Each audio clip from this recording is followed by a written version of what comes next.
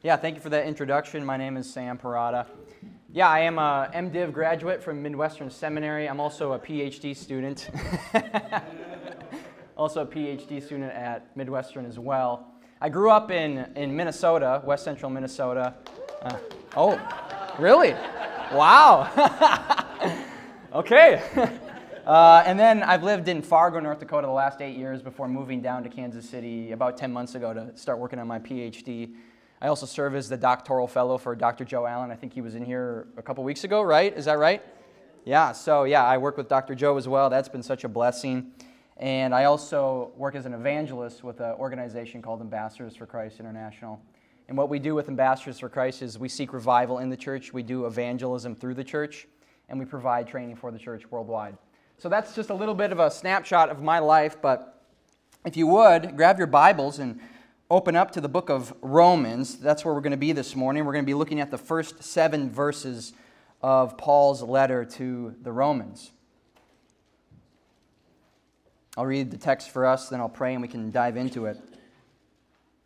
Starting in verse 1, Paul, a servant of Christ Jesus, called to be an apostle, set apart for the gospel of God, which he promised beforehand through his prophets in the Holy Scriptures concerning his Son, who was descended from David according to the flesh, and was declared to be the Son of God in power according to the Spirit of holiness by his resurrection from the dead, Jesus Christ our Lord, through whom we have received grace and apostleship to bring about the obedience of faith for the sake of his name among all the nations, including you who are called to belong to Jesus Christ.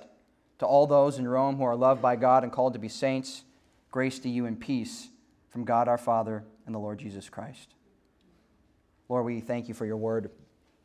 Lord, we thank you that you have given us something that we can trust and build our life on, that we can go to, Lord, for instruction, for training, so that we may be equipped for every good work, Lord.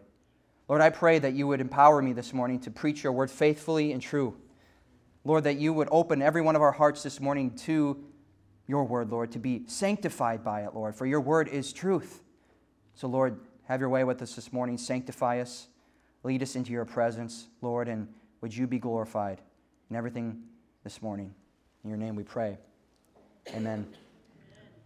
Now, I want you to try to remember the last time that you got coffee with somebody or dinner with somebody that was a stranger to you for the first time, and you were getting to know them. And I guess in your mind, you're like, I'm probably the first stranger or the last stranger that you guys have met because I'm new to you guys. So think about, if we were to have a conversation, what would be those things that you would want to ask me? What would be those things that you would want to tell me about yourself as an introduction, as a way of introduction? You're probably thinking of those cliche, kind of stereotypical questions like, oh, well, who are you? Where are you from? Where did you grow up? What do you do for a living? What are your hobbies? Dan and I were talking in the back before service, and all those questions got brought up. We even talked about hunting and elk hunting and deer hunting because that's what we like to do. And so Paul here is writing to these Roman Christians, and he's introducing himself to them. And he's kind of answering these really typical questions that you would answer if you were meeting a stranger for the first time. Now let me just give you a little bit more background on the book itself since we're diving right into it. Paul is writing from the city of Corinth in Greece. It's about the year 57, and it's towards the end of his 3rd missionary journey. So Paul has already done quite a bit of ministry. And he's writing to a group of Christians in Rome that he has never met before. They are indeed strangers to him. Usually, when Paul writes a letter, he's writing to a church or people that he's met. He planted the church, or at least he's visited this church and strengthened it. But he's writing to a group of Christians that literally he has never met them before. He's never been to Rome, as far as we know, at this point. And the church in Rome is a mixture of Jews, Christian Jews, and Gentiles. Now, Paul writes for a couple of reasons that we can kind of deduce from this letter. First, he wants to probably alleviate some division and tension that's going on in the church.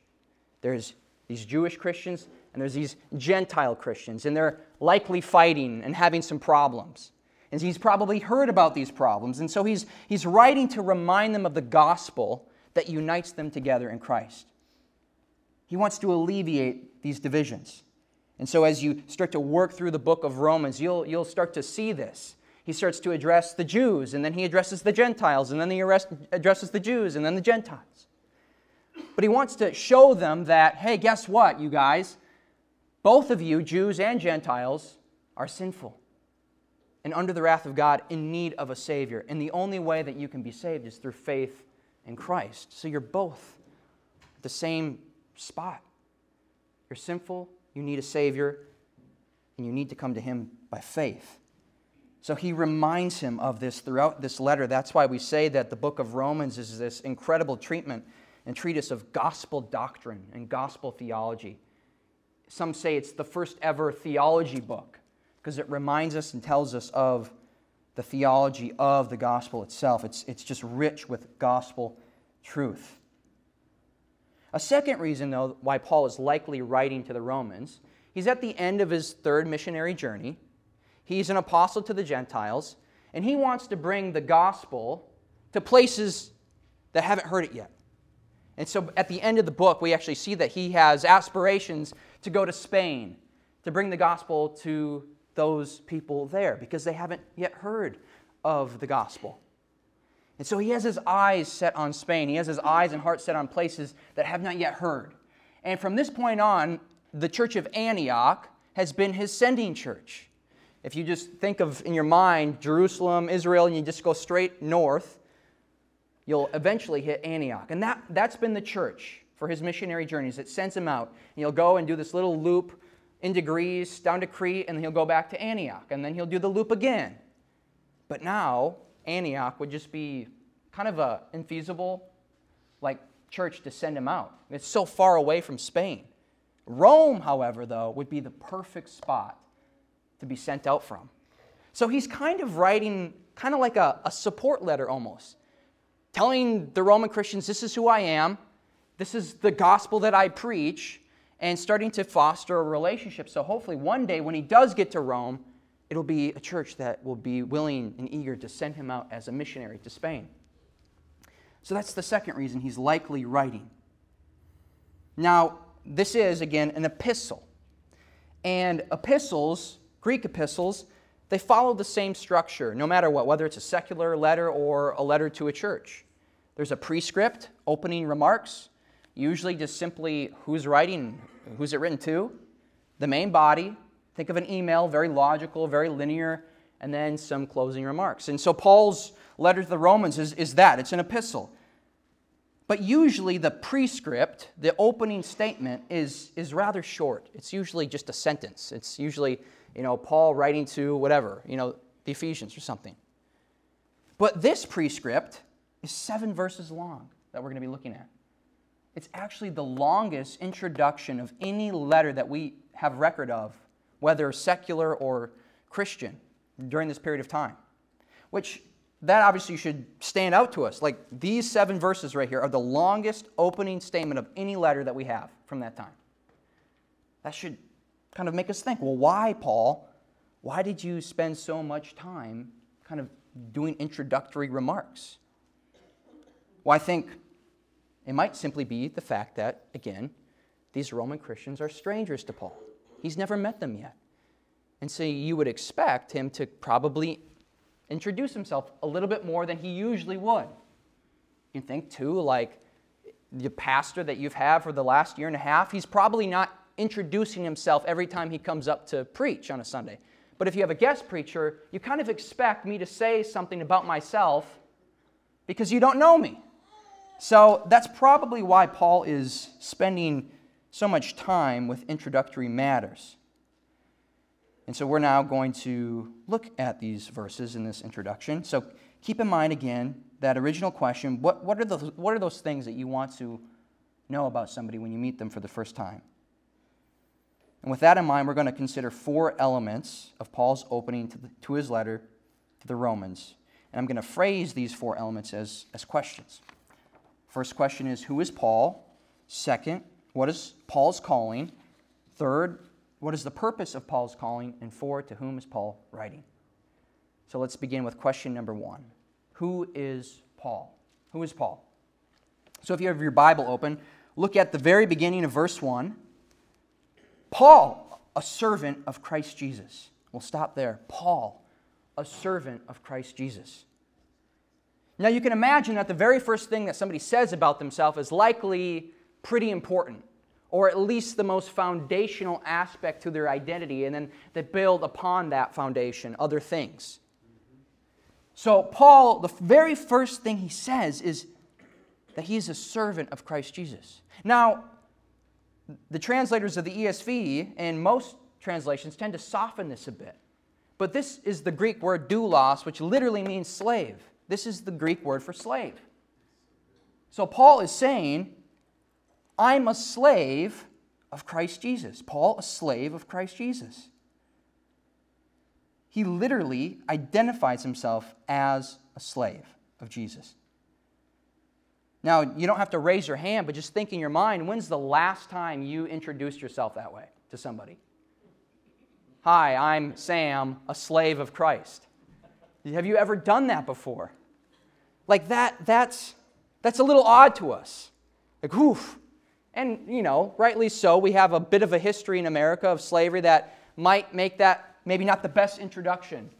But nonetheless, that's what Paul does. Now, we typically would say, hi, I'm Sam, I'm a Christian, or I'm a believer in Christ, or a follower of Christ, or sometimes a disciple, or maybe just a child of God. Like, those are all great introductory statements and identifiers. But Paul doesn't use any of them. He says, I'm a slave. So why? Why does he begin that way? Because he doesn't begin all of his letters that way. He usually just says an apostle. Why a slave? Well, I think part of it is the context. He's writing to the Romans. And in the Roman Empire during that time, there were a lot of slaves.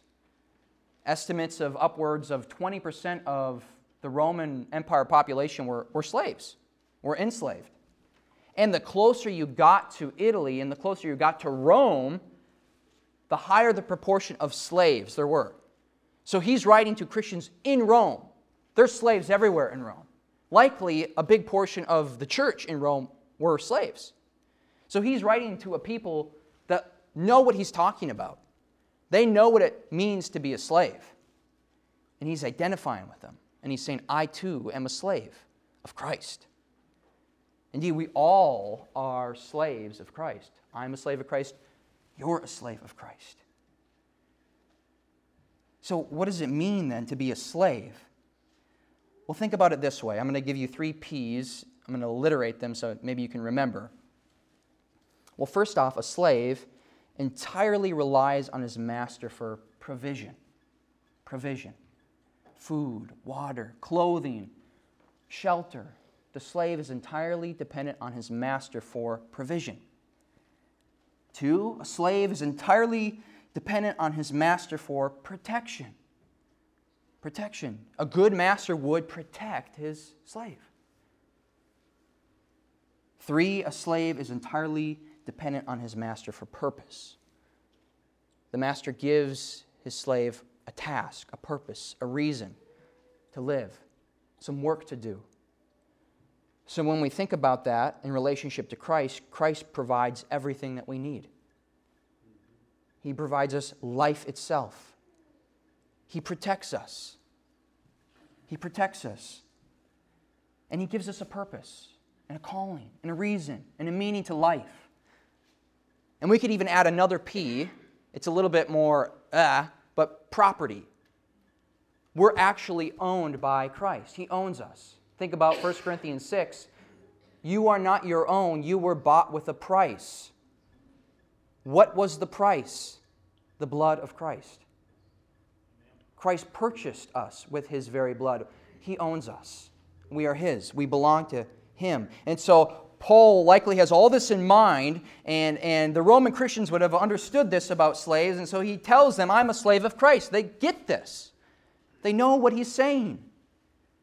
I mean, Jesus Himself even says that He's the master and we're the slaves. Think of Matthew 10, 24 through 25. A disciple is not above his teacher, nor a servant, slave, above his master.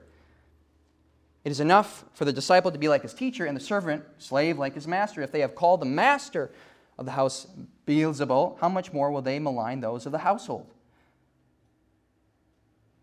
So,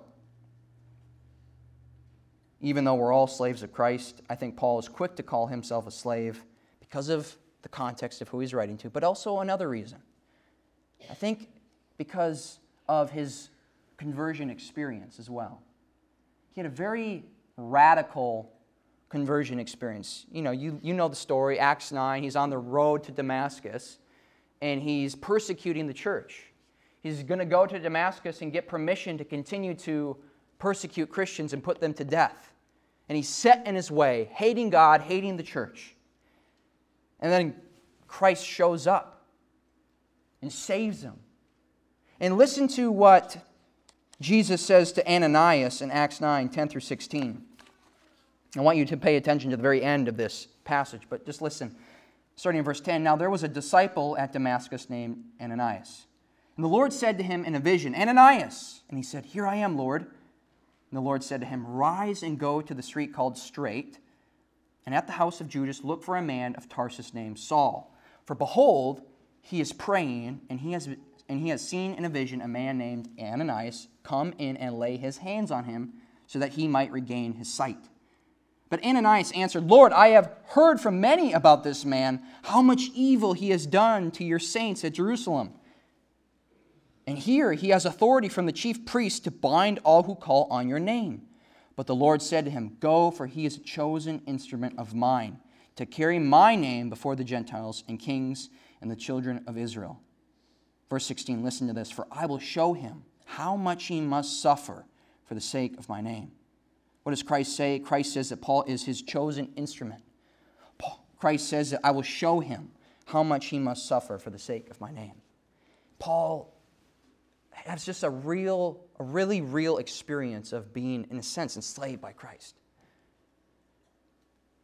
So I think that's another reason why he's quick to call himself and identify himself as a slave.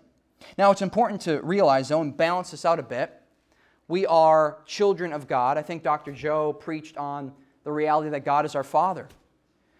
So, yeah, we are children of the Father. We are co-heirs of the kingdom with Christ. We are brothers and sisters of Christ. Christ even calls us his friends. He calls his disciples his friends in the Gospel of John. Indeed, as the church, we are the bride of Christ. We are his spouse. And so all these things are true, and each identifier is important to realize and to hold on to and to remember for a reason. As children, we get great comfort knowing that we have a Father. As friends, we know that we can approach Christ.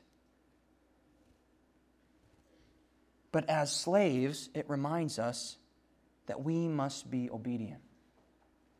That we are called to be obedient to him. Even though he's our friend, even though he's our brother, our Savior, co-heir, he still is our master. And we must obey him.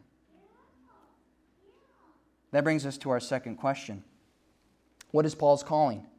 Look again at verse 1. Paul, a servant of Christ Jesus, called to be an apostle. He says he's an apostle. Now, this word literally means sent out one. And so in a sense, in a general sense, we all as Christians are generally sent out to preach the gospel to the nations. But most of the uses in the New Testament of apostle have a very technical sense, a very technical meaning. It's a very specific group of men that Christ called and commissioned as apostles. They have a very unique calling and authority. Think about Matthew 10. Very beginning of Matthew 10, you think of the 12 disciples, and Jesus calls them to himself, starting in verse 1, and he called to him his 12 disciples, and he gave them authority over unclean spirits to cast them out and to heal every disease and every affliction. Listen to this. The names of the 12 apostles are these. So we have a transition. He calls to himself his 12 disciples, and then he sends them out on a mini mission trip. And now they're called apostles because they're sent out. And these 12 become the 12 apostles, obviously minus Judas. Judas betrays Jesus, and he's replaced by Matthias in the beginning of Acts, Acts 1. But nonetheless, apostle is a very unique office. Only in the first century did we actually see people as apostles. The 12 disciples, Matthias, and then Paul, and maybe a couple others. James, maybe the brother of Jesus, and some others might be considered apostles. But nonetheless, it's a very small group of guys. Paul is saying, I'm one of them. I'm an apostle, along with the original 12. Which means I have apostolic authority. I can write the very words of God. I'm inspired by the Spirit to write Scripture. It means I have more miraculous giftings to heal, to cast out demons. Obviously, we know that Paul was on that island during the shipwreck and he got bitten by a snake and he was fine. Like, there's some uniqueness to the apostolic office. Indeed, Paul says in Ephesians 2:20 that the apostles, alongside the prophets, serve as the foundation for the church. The church is built on the foundation of the apostles and prophets. So when Paul says to the Romans, called to be an apostle, that's what he means. This very unique office that serves as the foundation for the church.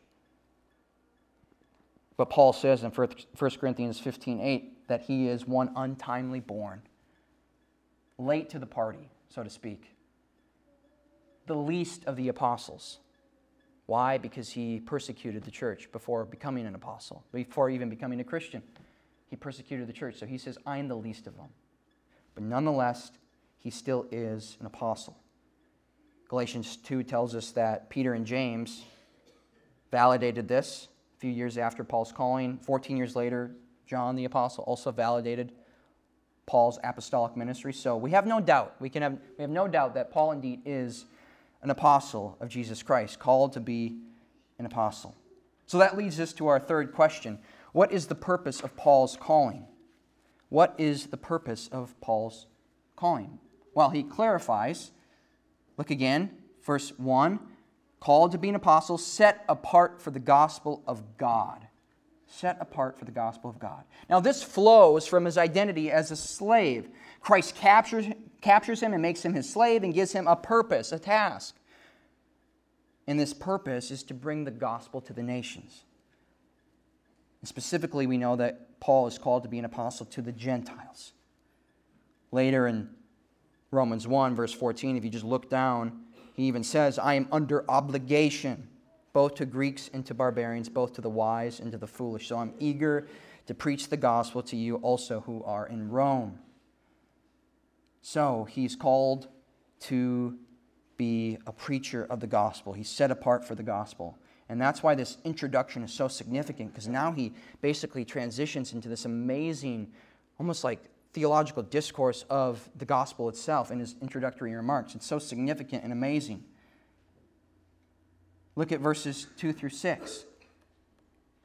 So this gospel that he's set apart for, to which he promised, Christ promised beforehand through his prophets in the Holy Scriptures, concerning a son who was descended from David according to the flesh and was declared to be the Son of God in power according to the Spirit of holiness by his resurrection from the dead, Jesus Christ our Lord, through whom we have received grace and apostleship to bring about the obedience of the faith for the sake of his name among all the nations, including you who are called to belong to Jesus Christ.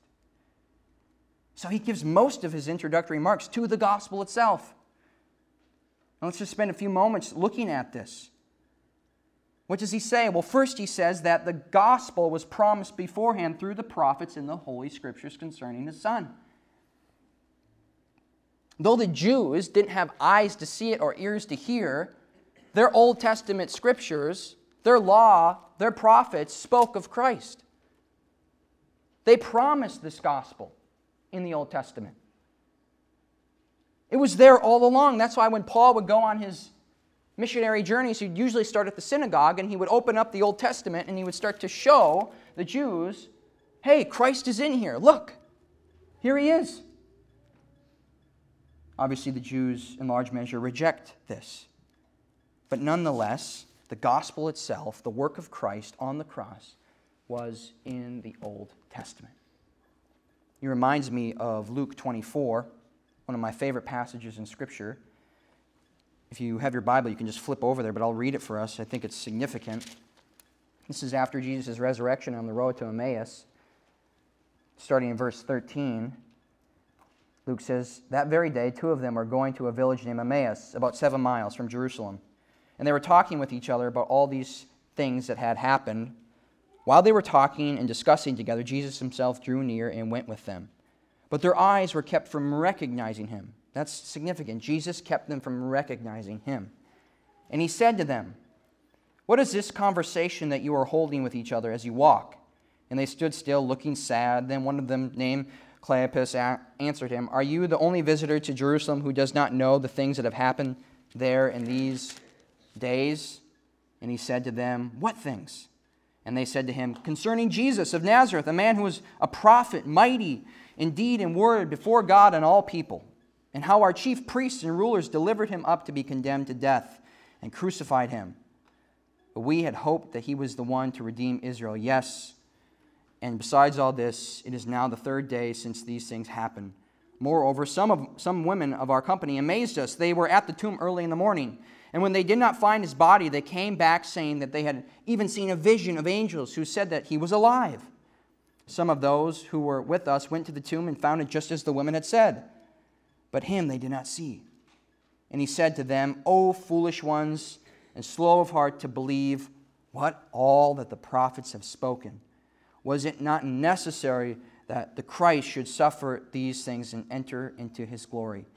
Verse 27, listen, 'And beginning with Moses and all the prophets, he interpreted to them and all the scriptures the things concerning himself.'" So, it was there, he was there all along. All along. He kept himself hidden from these disciples so that they could see him clearly in the text. Our experience of Christ today is through the Scriptures. We see Christ, we experience Christ in the Scriptures, even in the Old Testament Scriptures. He's there. So that's what Paul's saying. He's saying this gospel that I'm called to proclaim, it was promised beforehand through the prophets in the Holy Scriptures. What an amazing thing. And this means that the gospel and the work of Christ was always the plan of God for all eternity. It wasn't the backup plan. Some people think, they have this odd idea that the first plan, plan A, was that, Adam and Eve were going to live in the garden forever because they were never going to eat of the tree and it was just going to be perfect forever. And then all of a sudden they ate of it and God's like, now what? Well, okay, I guess plan B. No, not at all. The gospel, Christ crucified, God himself, the second person of the Trinity, taking on the form of a man, living a perfect life, going to a cross, dying for our sins, being buried, raising 3 days later, ascending to the right hand of the Father. That was always God's eternal plan. Amen. Paul says in the beginning of Ephesians, it's the plan for the fullness of time. So that's why it's so clearly prophesied and promised in the Old Testament. It's always been the plan for all of time. Well, what else does Paul say about this gospel? Well, he says concerning his Son, who was descended from David according to the flesh, and was declared to be the Son of God in power according to the Spirit, in power according to the Spirit of holiness by his resurrection from the dead. So 2 things. 1, descended from David according to the flesh. What is Paul saying? Well, he's saying that Jesus is the true Davidic heir, the promised one, the Messiah, the chosen one. Literally descended from David, the seed of David. Which means he's blood and flesh. He's a man. He's truly man. He's fully man. He is a man. What else? Well, he's declared to be the Son of God in power according to the Spirit of holiness. What does this mean? That Jesus is also God incarnate. He is God in the flesh. He is the eternal Son, eternally begotten of the Father. He's true divinity. One in essence, one in will, with the Father and the Spirit. So what Paul says is this gospel promised beforehand concerning His Son, and this Son is God and man. Fully God, fully man. And that's a central aspect to the gospel that we believe and we preach. If we preach a gospel where Christ is not fully man and fully God, then we don't preach the gospel at all. We preach a false gospel. This gospel is centered on a man who is man and God at the same time. Now, the phraseology here that Paul uses is a little bit interesting. It seems like he's saying that he becomes God at his resurrection, declared to be the Son of God at his resurrection. That's not what he's saying. It's more of a validation. He's validated to be the Son of God, to be divine at his resurrection. He's been saying it all along. He is God. He's been God all along. And now at his resurrection, it's validated, confirmed indeed he is God. Now, look again at verse 5 with me. Paul kind of goes back now to his purpose and calling. He says, through whom, through Christ, we have received grace and apostleship. Grace and apostleship. We should probably take this as kind of one thing, the grace of apostleship. So his apostolic office is actually a gracious gift of God given to him that he does not deserve. So from Christ, he receives his apostolic office and apostolic calling. And what else does it say? Why was he given this apostolic office? To bring about the obedience of faith for the sake of his name among all the nations. 3 things here. 3 things. We'll split it up into 3 questions. What is Paul doing? For whom is Paul doing it? And where is Paul doing it? Let's start with the first question. What is Paul doing? He's bringing about the obedience of faith. So the gospel, it saves us from God's wrath. We're sinners. We are guilty before God. We deserve to go to hell for eternity, to pay the fines for our sin. And the gospel saves us because Christ took the guilt, took our sin on the cross, faced the wrath of the Father on that sin in our place. And before that, he lived a righteous life. And then we hear the gospel, and he gives us the gift of faith, and through faith, he gives us his righteous record. So we are now righteous in the eyes of the Father. But we're made righteous, and we're saved for something. We're saved for good works. We're saved to be obedient. So that's what Paul is saying. This gospel, his work as an apostle, is to bring about the obedience of faith. To bring about the obedience of faith. Now, he's not saying that we are saved or justified, made right in God's eyes through works or obedient merits. No, he's saying that obedience is the fruit of our salvation. I was doing evangelism at North Dakota State University about probably 5 or 6 years ago, and a Catholic missionary came up to me and wanted to have a discussion about Catholicism and Protestantism. And I'm like, absolutely, let's talk. So we ended up talking for 3 hours, but he went to this text in Romans, and he said, look, the obedience of faith. So that means that we merit the righteousness of Christ through our obedient works. And I'm like, no. Like, if you're just totally denying everything else Paul is saying in this book, he unpacks the reality that we are saved by faith alone, and that we are given the righteousness of Christ that justifies us, and that then leads to obedience, an obedient life. So, Paul is saying, though, that an aspect of his ministry is to preach the gospel, and when the gospel affects people, it leads to an obedient life. Jesus says in John 14:15, if you love me, you will keep my commandments. Even think of the Great Commission. Go therefore and make disciples of all nations, baptizing them in the name of the Father and the Son and the Holy Spirit. Verse 20, teaching them to observe, or we could translate it as obey, all that I have commanded you, and behold, I am with you always to the end of the age. So a part of our task as Christians is to obviously make disciples, evangelize, but then teach Christians to obey all that Christ has commanded. The obedience of faith. So think about your own self. Are you one who pursues obedience? Or do you just kind of see the gospel as a get out of jail free card? Like, okay, I'm saved, I'm good, I can keep living my life how I want to. That's not it. You're saved to be obedient, to have the fruit of obedience. So just Examine your own heart, even right in this moment. Are you seeking to be obedient to Christ? Well, that brings us to this second question. To whom is Paul doing this for? This whole work, this whole calling as an apostle, who's he doing it for? Well, he says, for the sake of his name. For the sake of the name of Christ, he's doing this work. All of Paul's labors, everything that he does is for the glory of God. Everything. And that's the same for us today. Do you serve knowing that? Do you serve for the sake of His name and not your own? Do you serve so that you can get the praise of man and that your fellow brothers and sisters in the Lord might see you and give you some praise? Are you like the religious hypocrites, the Pharisees, who would give and tithe in public and make a bunch of racket so that people would praise them for their big gifts? Are you like those who pray in public so people would give you praise? And fast and you look gross, and so that people will give you praise because they see that you're fasting? Are you like that? Are you seeking your own name?